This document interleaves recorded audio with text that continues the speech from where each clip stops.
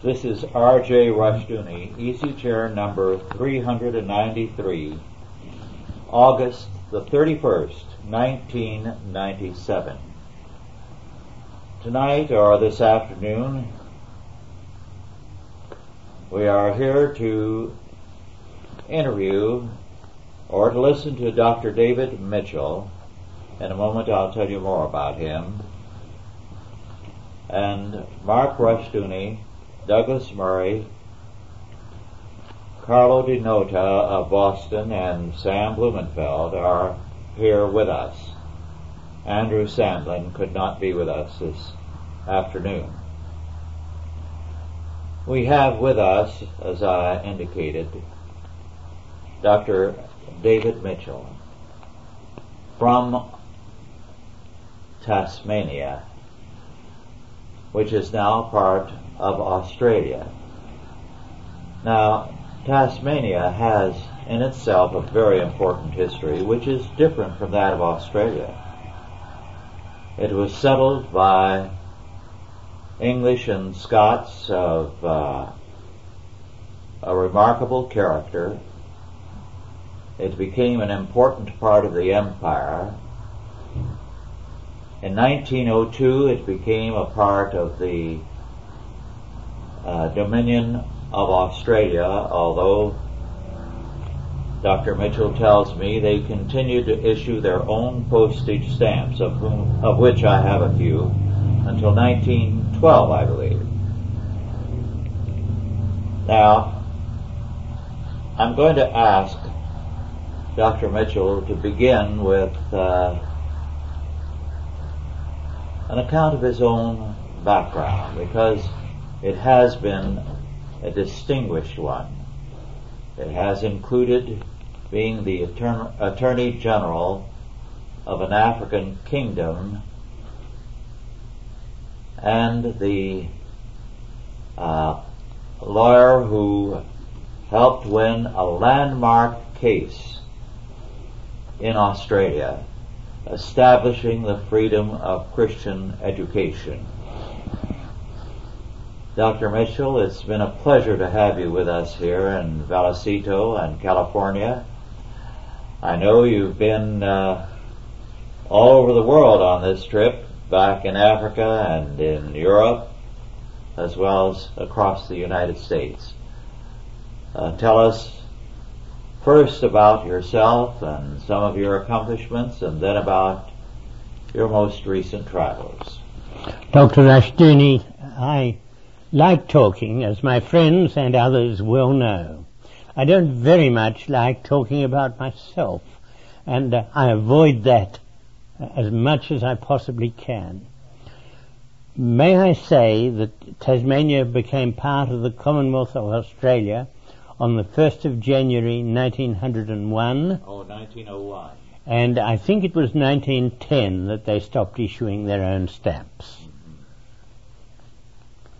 But Tasmania did send Tasmanian troops to the Boer War, which was in 1902. They did not go as Australian troops, they went as Tasmanian troops. Now, tell us some of your work over the years, because you have been active in more than one area in your long career. Well, I've been privileged to graduate from law school and be admitted to the bar in a number of Australian states, in England and Wales, in one or two different African countries. I started my professional career, I suppose, as an attorney, as the Americans would call it, in Hobart, Tasmania, in very much a general private practice, including some of what the Americans call trial work. I then joined the British Colonial Service and went to what was then called the Bechuanaland Protectorate and worked there in the district administration.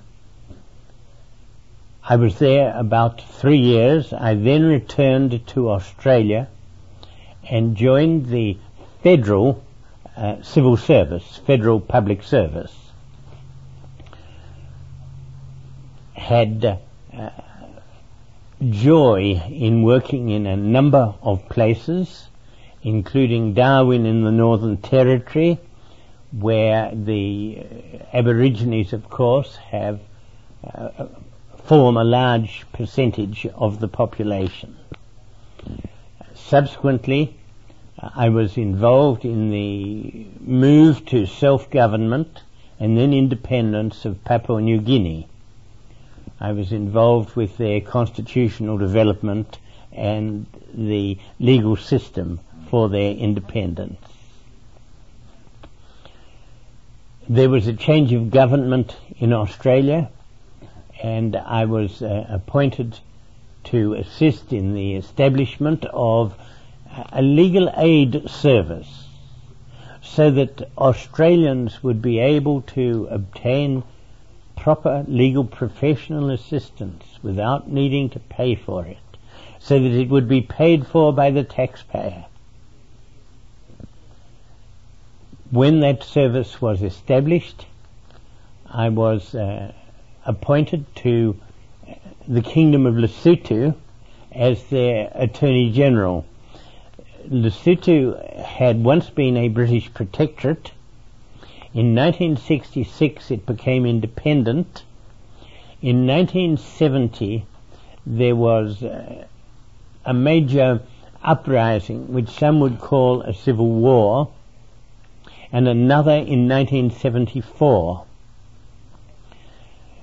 The government of Lesotho was running treason trials in relation to the 1974 rebellion when they asked the government of Australia to provide them with an Attorney General who would hopefully be able to bring a perspective of justice perceived by the world as not being politically motivated for those treason trials.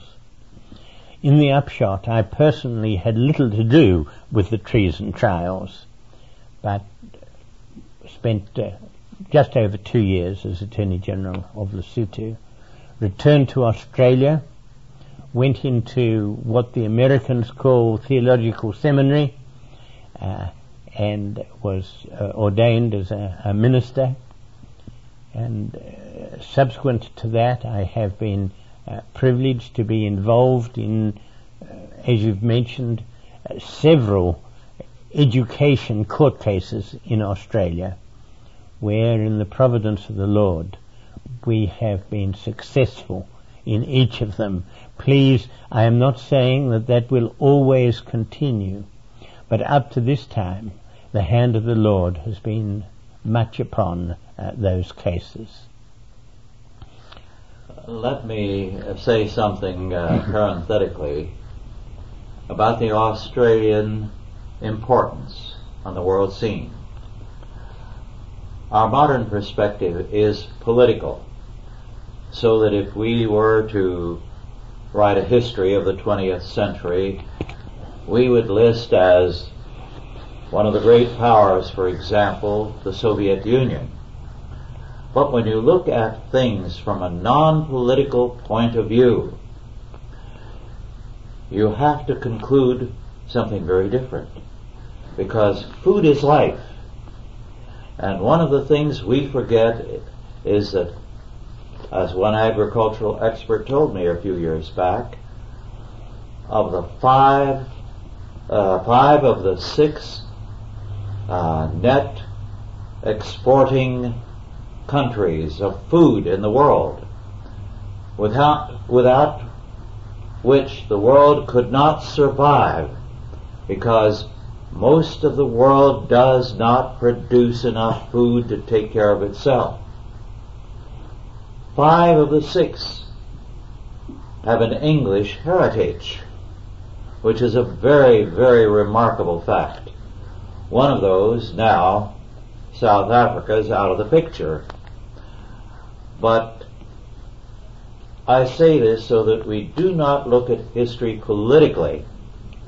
We would have to say in terms of this, that Australia is one of the great powers of the world, because without Australia, the food situation would be dramatically worse. So that when we look at ourselves here in the United States, must say we gained a great deal of our power on the world scene as a powerful exporter of food. One German economist has said that one of the great mistakes of the United States was, beginning with World War I, to get involved in the world political scene, when its greatness to that point had been its economic asset. It was the great food exporter. So if we take a realistic view, we can see that Australia today is a major factor on the world scene. In fact, the political center of the world is the Atlantic Basin, but the economic center is the Pacific Basin. Now, would you men like to ask any questions of Dr. Mitchell? And please don't hesitate to take all the time you want to answer. 5, 10, 15 minutes. I would like to make a comment first, if I may, about Australia as a food exporter. That is perfectly true. Australia has been and continues to be a major food exporter. However, present Australian policy wishes to see Australia as a diversified economy, and much of the effort formerly put into food production now goes into manufacture. And as I go to the supermarkets, I find food imported from all parts of the world. Fresh food and canned food. Food that historically has been produced in Australia and exported. This is surprising. The same is true here. Now, many things that are produced right in California are nonetheless exported from abroad. It's a political decision. Not only so, there used to be a law that required fruits, for example, and vegetables coming from outside the country to be labeled in the bin in the grocery as coming from, say, Chile or Mexico or wherever. But that's been repealed, so you don't know where the fruit and vegetables are coming from. And one of the results is that since at least one country not too far from us uses raw sewage to irrigate its vegetables, it does mean a health problem in the United States. Dr. Mitchell was telling us last night about the apple growing situation in Tasmania and how what the government has done to practically shut it down. Could you relate that to us, because it's fascinating, since Tasmania was known as a great apple exporting province or state? Yes, indeed, there was a time when in Europe, particularly in Britain, you could be fairly sure that any apple you purchased came from Tasmania. Tasmania was known across the world as the Apple Isle. The apple industry still exists in Tasmania, but has nowhere near the prominence it once had. There was a multiplicity of problems that beset the apple industry. Probably the best known of them was the closure of the Suez Canal. After the Suez Canal was closed, every Tasmanian apple had to pass South African apples on its way to Europe, which meant that Tasmanian apples arrived in Europe after the South African apples, not nearly as fresh, and the journey was more expensive, not to mention the labour production costs. So that had an effect, but also there was much government regulation of the apple industry in Tasmania, whereby the government determined to support the apple industry by controlling the not only the export but the purchase and sale of all apples. So they purchased, for example, the apple crops from the trees. That while they were still on the trees, an inspector went and looked and paid the farmers for the apples. But of course, there may well be a hailstorm after the inspector has inspected the apples, or there might be a problem with the picking, and thus there was a problem, the government paying more than it should. They changed this so that the apples were to be picked first before they were inspected and purchased by the government's Apple and Pear Board. This created problems too, for the apples were supposed to be placed in a pile on the ground so the inspector could measure them. There is no need for me to explain the problems that would arise with this kind of bureaucracy.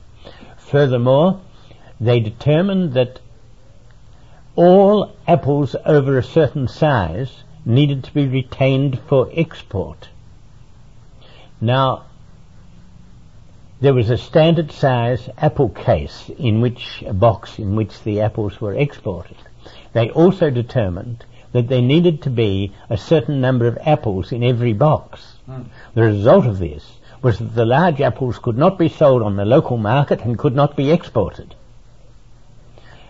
You will understand, without any further explanation from me, I know, that this caused much problem for the apple industry. The problem was so great that the government decided that they needed to do something about these poor, unfortunate apple growers who were suffering. So they subsidized the apple growers to pull out the apple trees.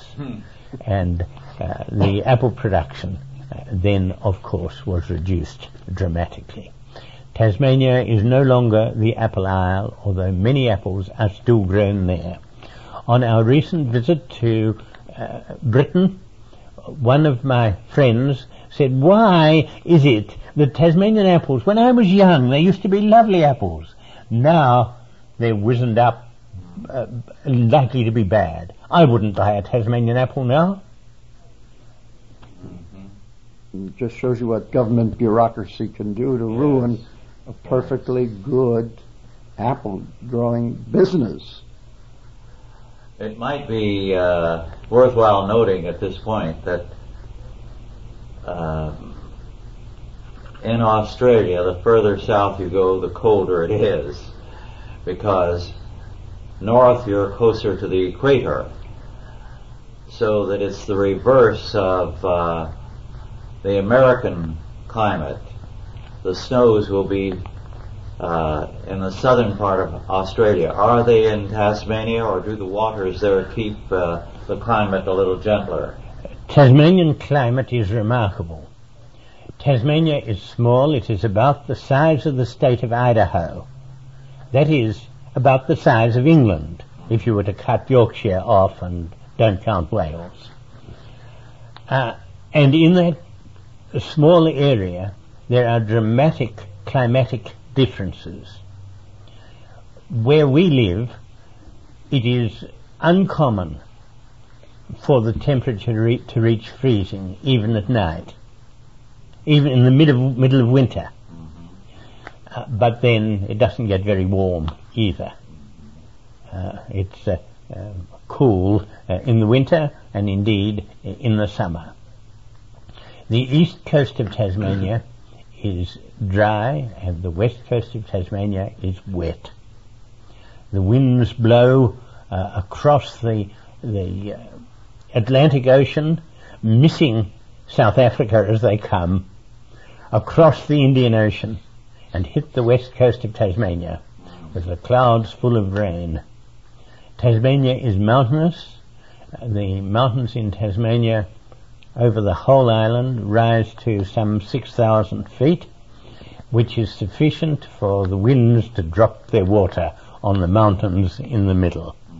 and on the west coast, meaning that there is a dramatic climatic difference. The waters keep the coastal areas very temperate.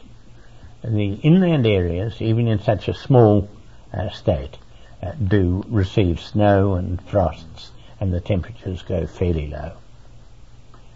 On this trip you have been to Africa. What are situations like there where you once served as Attorney General? The Kingdom of Lesotho is still a lovely country. It is high country. Its lowest point is about 5,000 feet, and it goes on up to about 12,000 feet. There is no point lower than 5,000 feet, and it is often said to be the country with the highest average height of any in the world. Since we were there, a lot of work has been done on roads. We hired a 1.3 litre South African built Volkswagen car, and we were able to go right up into the mountains and right across the roof of Lesotho, often referred to as the roof of Africa. The roads were not good. I don't recommend it to any but an intrepid traveller. But yes, the country is being opened up in all sorts of ways. One of the dramatic things that's happening in Lesotho is that there is water storage at Katse, spelled K-A-T-S-E, that is to provide water and electricity for the whole of Johannesburg. What is the Christian situation there? How are the churches and Christians generally doing? I regret to report that they are not doing very well. The very faithful early missionaries brought the good news of the Lord Jesus Christ. They brought a full-orbed teaching of the Scriptures. They were missionaries, interestingly, from the Paris Evangelical Mission. Oh. And there was a genuine thrust of Christianity in the country. The Catholics were unhappy, and they sent Canadian French missionaries to reconvert the Africans. And to this day, some 54% of the Basotho, that's the people of Lesotho, would claim to be Catholic, and probably about 38% Lesotho Evangelical Church, that is Paris Evangelical Mission.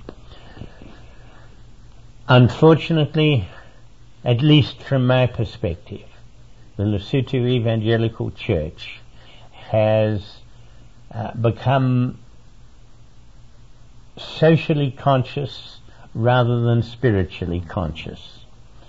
The interest in the church has waned, and attendance is now relatively small. That's too bad.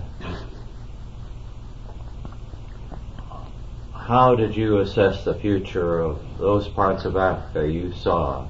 Was it a rather grim picture, as some have painted? I would perceive South Africa as being sitting still on a powder keg. I was not there really long enough to make a proper assessment. I needed to rely on comments from friends and others, but it seems to me that South Africa's problems are only beginning.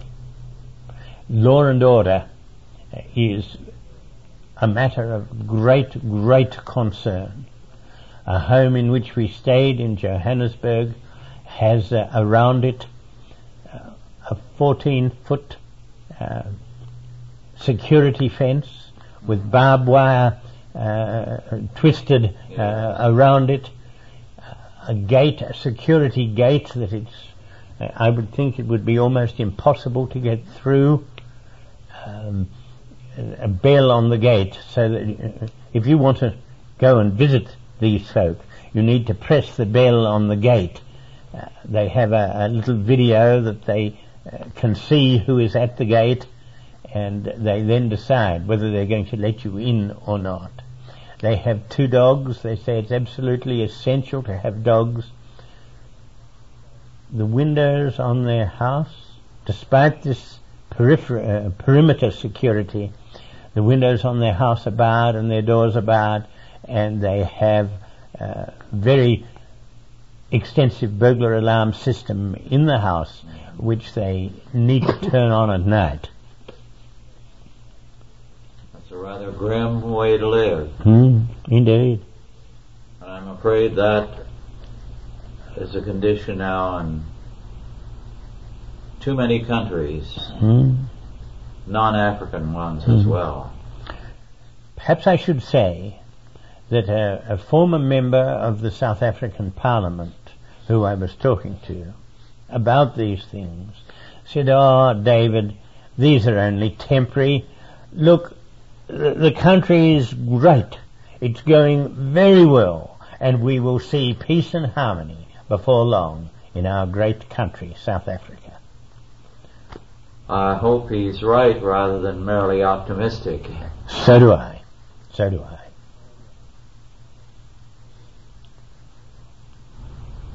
What about the scene in Australia as far as the churches are concerned? I know it differs from one state to another. It's not just a matter of differing from one state to another. It's from one congregation to another. Some congregations are growing and thriving. There is a growth, I believe, in the Pentecostal charismatic areas, and there is also a growth in the Bible preaching churches that some would call fundamentalist churches. I wouldn't necessarily call those that are growing fundamentalist. I would call them conservative, gospel preaching churches. The mainline churches in general are losing people quickly. The mainline churches are having a great deal of difficulty attracting men to the ministry. They are even having difficulty attracting women to the ministry. David, is Fabian socialism still the prominent political philosophy in Australia, or has it seen its day? Is the scene changing in favor of a more, how would you say, a more democratic way of life? Many of my critics would say that I do not see this sort of thing clearly. Many of my critics would say that Fabian socialism has had its day in Australia, if ever there was a day at all. From my perspective, however, Fabian socialism is still predominant. There are 2 basic political parties in Australia. The Labour Party, which is avowedly socialist, and the Liberal and National parties, which run in coalition, which claim to be a conservative, non-socialist, indeed anti-socialist. I perceive little difference between the 2 parties. From my perspective, I see Fabian socialism pervading both camps. I see. I know that in New Zealand they say that there is a surgence of this Reaganomics, of this, that there is a group there talking in terms of the market economy, a la Ronald Reagan. Did Ronald Reagan have any effect at all on Australia as far as the economic thinking is concerned? No, I think he had no effect at all. There are, of course, small groups that have a different opinion from those of the major political parties. So you don't have the kind of think tanks, the conservative think tanks that we have here in the United States, such as the Cato Institute and the Heritage Foundation and that sort of thing? There are conservative think tanks. One or two of the existing conservative think tanks, I would agree, are generally conservative, but they have very little impact on the political scene in Australia. In general terms, however, the conservative think tanks, from my point of view, are not conservative think tanks at all, but Fabian socialist think tanks. One last question I'd like to ask is, what about this situation of Australia discarding the monarchy and becoming a republic? What are the ramifications of that? Well, that is a long story. Take your time. Please. The Commonwealth of Australia Constitution is not a constitution in the sense that it is the fountainhead of right and wrong. The measure of right and wrong, at least theoretically, exists independently of the Constitution. Thus, in the Australian Constitution, you will find no Bill of Rights. There are many in Australia who are offended by the fact that there's no Bill of Rights in the Australian Constitution and wish to amend the Constitution in order to include some guarantees of individual freedoms and rights.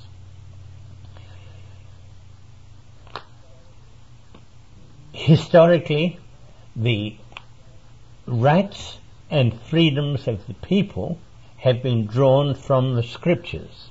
Mm-hmm. The idea of government at the time that the Australian colonies were settled, and in 1828, which was said subsequently by the British Parliament to be the cut-off date, that is the date on which Australian law developed independently of British law. It was still not only the theoretical but practical basis of law that the Scripture established the measure of right and wrong. I know that the Scripture was not always applied, and I know that when it was applied it was often misapplied, but that was the basis of law, and it has not changed since. How does this apply in Australia? Well, the link flows like this. At the coronation, the monarch of Britain is required to take an oath which includes words to this effect: do you acknowledge that the only rule for life and government in your dominions is the Word of God in the Old and New Testaments? Yes. The Governor-General of Australia is the Queen's representative, or the monarch's representative, for the purpose of maintaining the godly law in Australia. Under Section 58 of the Australian Constitution, the Governor-General has the power in his discretion to disallow any proposed legislation of the Parliament of Australia. Now, that discretion is not to be exercised just on his personal views or personal feeling. The idea, when that provision was put in the Constitution, was that the discretion would be to implement God's truth from the Scriptures. So, if Australia were to become a republic and sever that tie with the monarchy, it would seem that they would sever the tie with the laws of God. Mm-hmm. It would seem to me that the people pressing for a republic are conspiring together to throw off what they perceive as the chains of the Eternal One. It would seem to me that they are seeking to establish a country, a government, a governmental structure that is not linked in any way to the Scriptures or to the providence of the eternal God. As I read Psalm 2, I am delighted to find that the Lord God laughs at their proposals and endeavours. In other words, the monarchy makes Australia a Christian nation. Yes, exactly so. The coinage within the British dominions, as in Britain, always reads, when you have the image of the Queen, Deo Gratia. The whole foundation of rule is that. And one noted liberal English periodical, which seemed to favor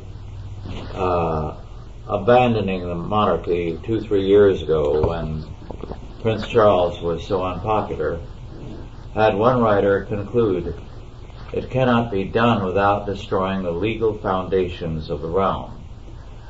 I think the coronation ceremony of the monarch is very revealing. I have the full text in my library, and it is very emphatic when the monarch is handed a copy of the Bible by the moderator of the Church of Scotland, by the way, in the ceremony for Queen Elizabeth. They have to answer that this is indeed the law by which men and nations are to be ruled. So there would be great implications if the monarchy were to fall in England itself. And there is a movement, yes, as you know. It would be a legal vacuum, a chaos. Mm-hmm. Yes, Carlo. Dr. Mitchell, I'm very interested in knowing your views of the American Constitution and the American legal system. I don't claim to be an expert in American Constitution or American law at all.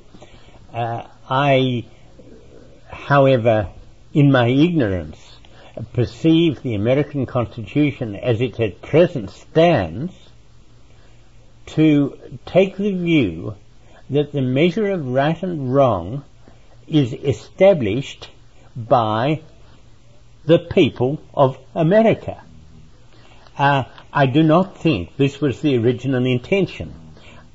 I perceive the original intention as having been that godliness would pervade in this nation. As I look at the historic law reports in the early up to the mid-1800s in the United States, I see that godliness was the measure that was generally used in giving judgment in the courts. I think that this was what was intended in the Constitution, but in my ignorance I do not see that the Constitution, with its Bill of Rights and some of its other amendments, the way that's at present being interpreted by the Supreme Court, the way that it is being interpreted by many people in the country, and the way that it's being interpreted in educational institutions, recognizes the godliness that I think was originally intended. Perhaps then, as the learned people in America have a different view of the Constitution and what it intended, perhaps I'm wrong. Carlo, it is an interesting fact that on the 50th anniversary of the Constitution, in the great celebration in New York, the son of one president, John Adams, and himself a president, John Quincy Adams, gave a very, very emotional address. in which he struck out against the developing ideas of state sovereignty. Now, John Quincy Adams was not an evangelical believer, but all the same, he said very passionately and eloquently that if the founding fathers were present, they would say of the doctrine of sovereignty, "It is not in us, it is only in the Lord God of hosts." He gave a magnificent statement because whatever his personal semi-Unitarian faith, he knew that the foundation was in terms of radically biblical presuppositions. Now, that address by John Quincy Adams went into grade school textbooks, and it was there for some years, and now it's forgotten. Most historians don't know its existence.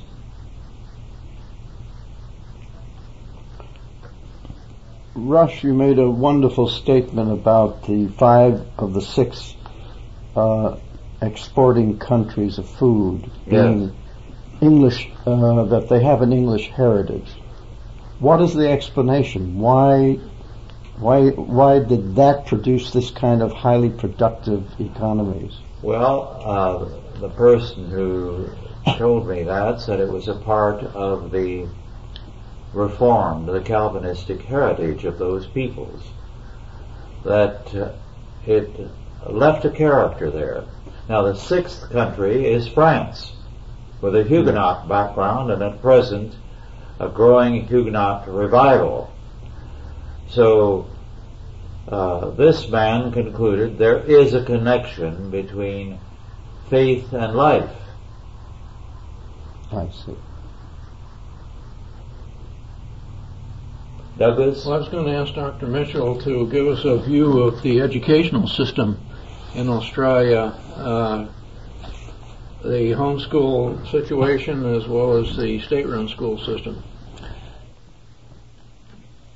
Historically, in Australia, schooling was started as a Christian thrust. Education was fairly quickly taken over by the governments of the various states of Australia, and in most states it became compulsory to send children between the ages of 6 and 16 to school.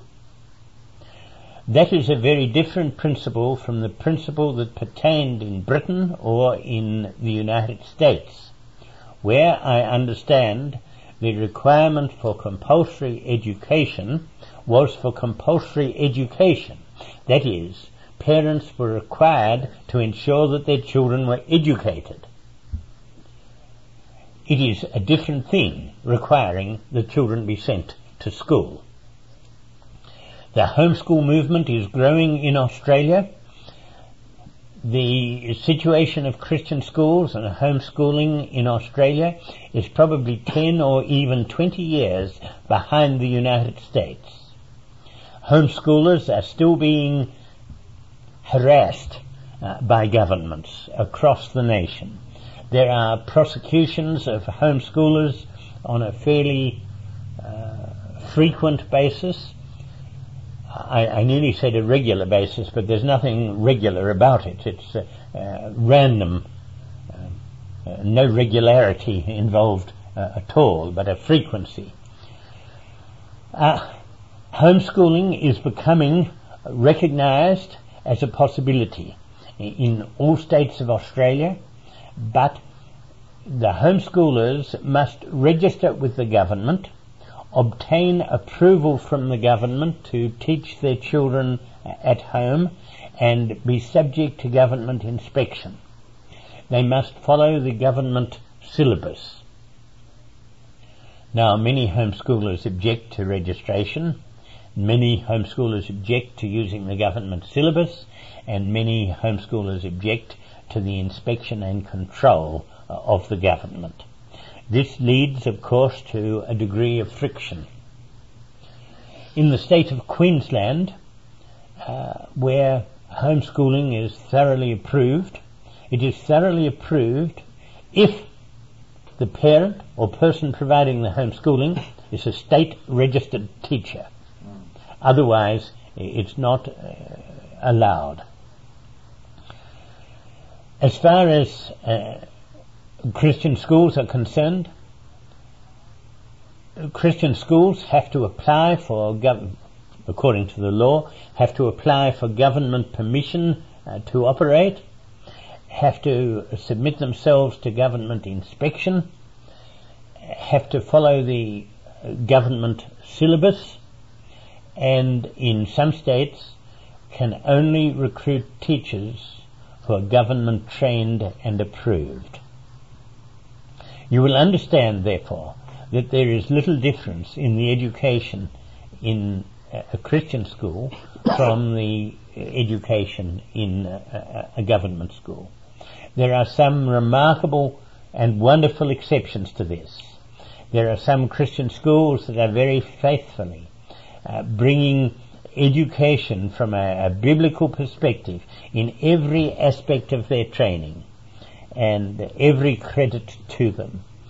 There have been 2 or 3 major prosecutions of Christian schools that have failed to register or maintain their registration, and as I commented earlier, I'm not sure whether we were on tape at that stage, as I commented earlier, in the providence of the eternal God, 2 of those cases, which have been enormously significant, the school has been found not guilty.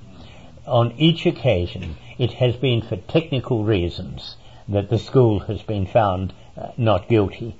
And the time will come when the defense attorneys will not be able to find some technical reason, and the issue of the freedom to teach children in accordance with the scriptures will be before the courts. As the courts operate at the moment, when that issue arises, I can only anticipate, if there is no divine intervention, as I believe there has been in the cases that have already been heard, if there's no divine intervention, there will be a precedent on the books against Christian training in the schools. One of the great landmark victories that Dr. Mitchell helped the schools gain involved Peter Frogley, known to more than a few of you here in the United States. Peter Frogley has been here, Vallecito, more than once, and he studied for a time here in California. A very remarkable man. Mark, do you have any questions to ask? Would you tell us a little bit about the status of the Christian schools in Australia? You, I believe, have said particularly that they are pretty much under government control. In every state of Australia, there is a requirement that schools must be approved by the government. To be approved by the government, they have to have certain facilities in premises, in libraries, in sports activities, in social interaction, and in teaching methods. There are a growing number of Christian schools in Australia, but yes, they are all subject to government control. Some of them, I perceive little difference between the Christian school and the government school. Indeed, sometimes I would feel that the government schools provide a superior education, even in issues of morals and, dare I say, biblical understanding.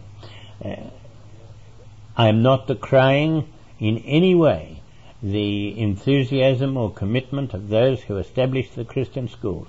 I, too, would wish to see Christian schools right across the country. I would wish to see those schools under biblical supervision rather than under humanist government supervision. What about the church scene in Australia? What's the outlook there? Is it becoming more faithful to its confessions? I know there have been divisions there, as for example among the Presbyterians. You will already have perceived, sir, that I am somewhat cynical in many respects. I fear that the world is entering the church to a large extent in Australia. There are many, even among those who would seek to be faithful to God's word, who take the view that the church, its activities, its worship services, its preaching and its practice should conform to the culture. Oh my. And to me, this troubles me. Yes. But there are those who faithfully maintain the historic faith and proclaim it vigorously and fearlessly. It is not possible, I think, to give an overall picture of the church in any short compass, for there are sections of the church that are political machines, there are sections of the church that are social machines, and there are parts of the church that are faithful to God's word. There are sections of the church that would seek to see godliness pervading the nation, not just the church and its people, but the whole nation. The cause is by no means dead. Of course it's not. There's no need for me to say why. Of course it's not. Some people would see the scene as black. I personally have an optimistic view of the future. I have an optimistic view of the church. I have an optimistic view of the way that godly rule will pervade the nation. It is important that the preachers of the gospel must maintain their faithfulness, as some do. We have about 3 or 4 minutes left. Is there a last question any of you would like to ask? And a further word from you. Would you like to make a statement, Dr. Mitchell, by way of conclusion? I would only like to quote from the Psalms. There's an interesting question. When the foundations are being destroyed, what shall the righteous do? If one looks on to the next verse, one will see that the righteous must not be distressed because the Lord God is on his throne. Yes.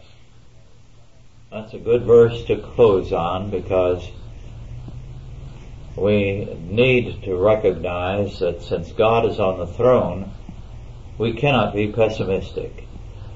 And my impression is that those who are most active in the battle are also the most confident of victory, because they are a part of the coming victory, as you are.